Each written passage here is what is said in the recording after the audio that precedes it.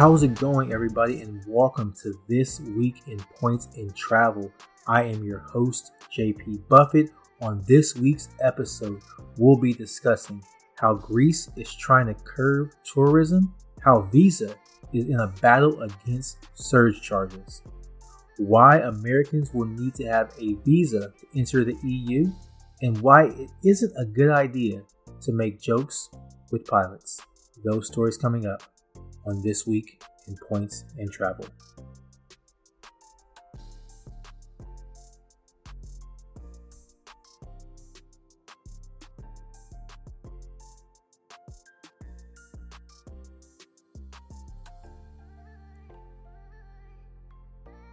What's going on, everybody? Welcome to This Week's in Points in Travel. Happy Sunday to all you out there. It is Sunday, August 6th. Today's my birthday. Happy birthday to me. I am a very happy camper. But yeah, let's get into some stories today. We have some very interesting stories going on. We have people who shouldn't be saying things they're saying. We have visas needed to go to the EU. Nothing major. We'll get into it. But yeah, it's going to be an interesting week. I'm going to be starting it off. Turned 33. I turned 33. That is a milestone. It's crazy, actually, to me. You don't really realize the age after a while. I didn't even know it was my birthday until my fiance told me it was my birthday. She was like, "Oh, your birthday's coming up." I'm like, "Oh, word? Wow. Again?" It's interesting. But yeah, we get older, we got to start to reevaluate things, start to wonder about life. At least I do. Yeah. I don't know about you. If you wonder about life, please let me know. Because I do wonder about this thing of life. That's why I enjoy traveling and things like that. I think it allows me to get the full experience of life. And it's a very modern thing, traveling. It's interesting that we can do these things, hop on a plane and go to a different place. But I don't take it for granted at all. I do not take any of this for granted. I'm very appreciative of the things I'm able to do and the life I'm able to live. So 33 years on this earth, it's great. It is definitely a true blessing. But yeah, with that, with being sappy and whatnot, I will now get into our first story. So this story is coming out of Greece. So they're trying to protect their monuments against excessive tourism in Athens. So the monument I am talking about would be the Acropolis. Now, the Acropolis is about, 2,500 years old. It was built in the 5th century BC in Greece, obviously, Athens. But yeah, in today's world, it is being overrun. There are about 23,000 daily visitors going to the Acropolis. That is a number of people.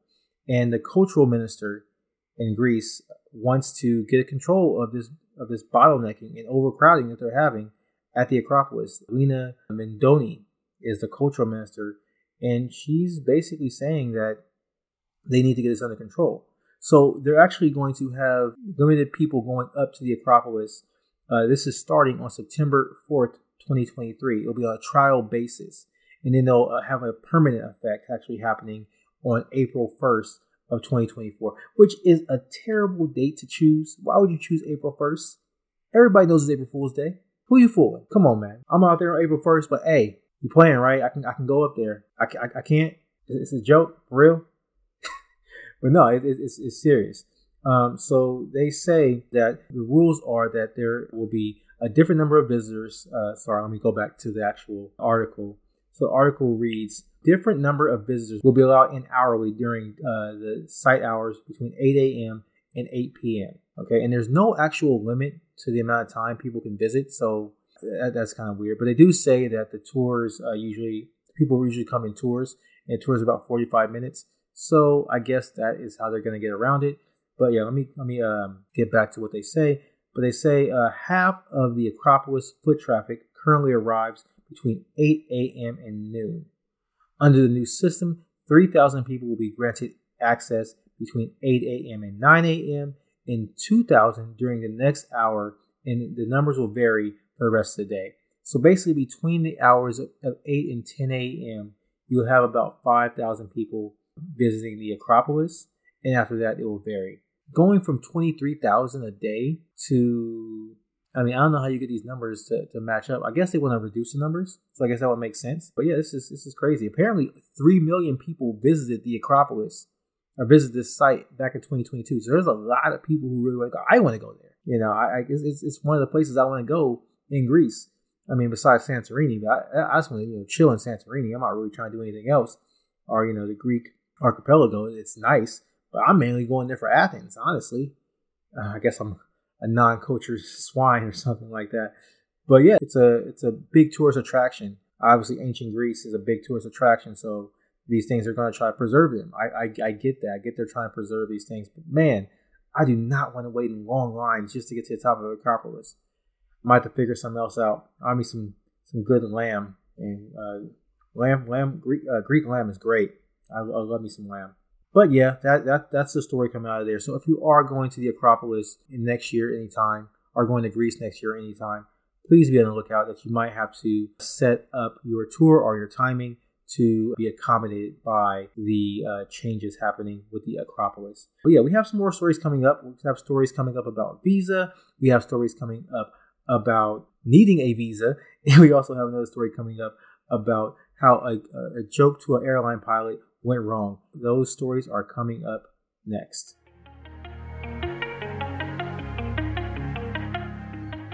Okay, so our next story is from a good friend, Visa. Yes, Visa from Visa MasterCard, American Express, Discover, one of the payment networks. Yeah, they're cracking down. They're cracking down on hidden surcharges on everyday purchases that many people don't know of. You get these surcharges on your bill. Like, what the hell is this? But Visa's cracking down on these, and this is mainly coming from small businesses like bodegas and other small businesses. And this is because increasing number of bodegas and restaurants in New York City have been using surcharges to cover banking fees. Now, I actually have a personal story myself about this. It's actually pretty funny. This came up. I went to I don't know if it was a bodega or a restaurant, but anyways, I went to this place and I was getting myself a sausage and cheese croissant. Normal stuff. But the sausage and cheese croissant was $4.50, which is not bad for a sausage and cheese croissant, especially in New York City. But I looked and the bill was actually $5. And I'm like, wait, how is it $5? I didn't realize that she charged me 50 cents extra for using my American Express green card. Is it my green card? I'm not sure I don't think it was a green card. I think I used my everyday card. It wouldn't make sense to use the green card because you get less points that way. I'll probably use the everyday card or maybe it was the Blue Business Plus. I don't think I had the Blue Business Plus back then. Anyways, she charged me extra 50 cents. And I was annoyed because I've not been back to that bodega since that point. If you're going to charge me $4.50, charge me $4.50. This kind of goes on the story we had a couple weeks ago about the Fair Credit Act, where they're trying to get the companies to use more than just Visa or MasterCard because it's going to hurt the businesses. Dude, just charge me what the charge is, and I get it. I guess people give a discount for people who are using cash if you really want to do that. But if the price is the price, I want to see that price. If I can get a discount for using cash, I'll get a discount for using cash. But don't charge me more without me seeing. That's my whole thing. But anyways, back to the story. Visa is basically trying to crack down on these fees, and they're basically saying that since the beginning of this year, the New York State Division of Consumer Protection has dealt with 172 complaints related to credit card charges. As a way to combat this, Visa is trying to take aim at realtors, decreasing the amount that they can charge to customers in terms of surcharges from 4% down to 3%, which isn't a lot, but I'll give you an example. When you're playing the points and miles game, when you're playing the points game or the credit card game in general, going down from 4 to 3%, that can be an arbitrage there. Let's say your card gets you, 4%, American Express Gold Card, for example, gets you 4x back on restaurants. Well, if we take it down from 4% to 3%, you're still getting that 1% arbitrage. So it still makes sense for customers. Obviously, it's a Visa, not American Express card, but you get the point of what I'm trying to make. These percentages can definitely be an arbitrage when you're looking at it. And on top of that, they are not allowed, vendors or restaurants or small business are not allowed to charge fees higher than the cost of accepting the card. And I assume they didn't really go into detail about what this was, but I assume this is basically the swipe fees. So I'm assuming you can't charge more than what the swipe fee is. In a conference call, the Visa CEO, Ryan McNerney, said that we just want to make sure that consumers are not charged a surcharge, and if they are charged a surcharge, it is something that is fair and equitable. We don't feel great about consumers getting surcharges, but of course, in certain jurisdictions in the United States and around the world, merchants have the ability to do that. It is also going on. A report by Straw Baker Group says that 23% of small businesses charge extra for credit card payments. Now, again, this is going back to what I was saying earlier about the small business, the bodega I was talking about. Just charge me more on the price and don't, give a discount to cash. Just give a discount to cash. I want to know what the price is, bro. But anyways, Visa is trying to get back at businesses that are using these predatory surcharge practices, and they actually might be putting in fines. They might be starting to fine businesses. And the first thing they're going to do is they're going to send a warning. The second thing is $5,000 or $5,000 fine. And the third complaint will be a $25,000 fine on the business for these practices. It made me think of a George Bush quote: "Fool me once, shame on you. Fool me can't get fooled again." So Visa is not trying to get fooled multiple times. But yeah, that's what's happening here. Visa is trying to crack down on these surcharges, and by God bless them. I mean, I'm here for it. I hate surcharges. But more stories coming up. We have actual visas to enter the EU, and we have the story about the TikToker and the airline pilot. Those stories coming up next.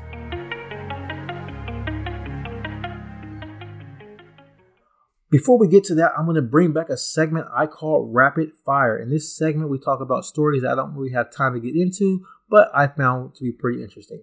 The first story is credit card issuers sue American Express and Bank of America for jumping the gun on interest rates hikes. So this story is basically saying that American Express and Bank of America they were increasing their interest rates faster than the Federal Reserve was raising their benchmark.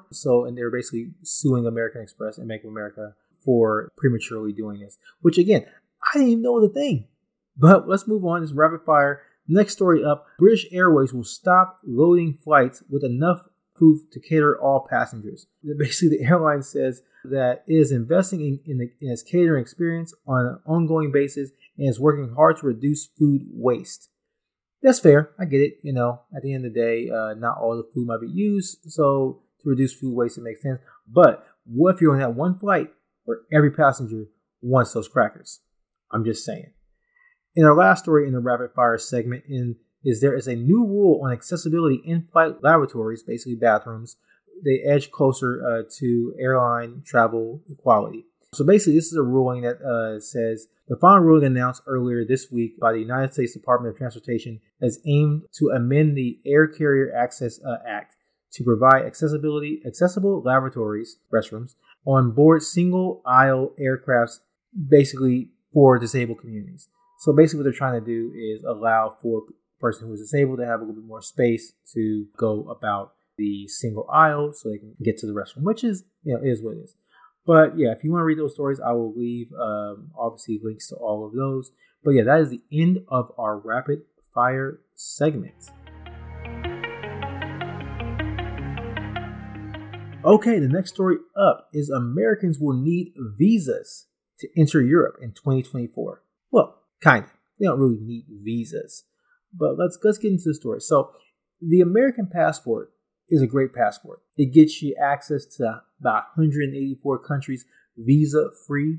But the EU is trying to change that. And they're trying to change that with the European Travel Information and Authorization System, which is basically Europe's way or the EU's way of tracking who is entering and exiting the EU. They plan on launching this system in early 2024, and it will require all visitors who are currently traveling to Europe visa-free, this includes users from the United States and Canada, to apply for travel authorization and receive approval prior to departing for their trip. So, to give you exactly what's happening here, the European Travel Information and Authorization System, or ETAS, is not a visa in the traditional sense. It only requires a quick online application with approval delivered via email. In order to receive authorization, visitors must fill out an online form providing details about their basic biological information, travel plans, and travel history, as well as other security questions. The process will take about 96 hours, and it costs about $8 per person, I do believe, and is required for all ages. It is valid for entry up to 3 years or until the passport expires, whichever is sooner. And the goal basically is to tighten border security and also to track travelers, which, I thought was a little frustrating, but given how it's not really that big of a deal, it's an online application, I'm not really that worried about it. And on top of that, the United States has something similar in terms of tracking visitors entering the United States called the Electronic Systems for Travel Authorization. So it's nothing new. It's basically Europe or the EU doing something similar to the United States. So I'm not really, against that. And they make it really simple and it lasts for a while. And yeah, so I'm definitely down for having something like this. And I actually plan on going to Europe next year. So this is actually good information for me to have. But yeah, if you are traveling to Europe in 2024, be on the lookout for this. It is going to be happening throughout the entire EU. So our EU partners, I should say. So be on the lookout for filling out this application because it can definitely save you from a headache. With that, we're going to move on to our final story. Our final story about a joke gone wrong. That story coming up next. Okay, in our final story, we had a TikToker posted a video where he appears to ask a Southwest pilot whether they have been drinking as they pass each other.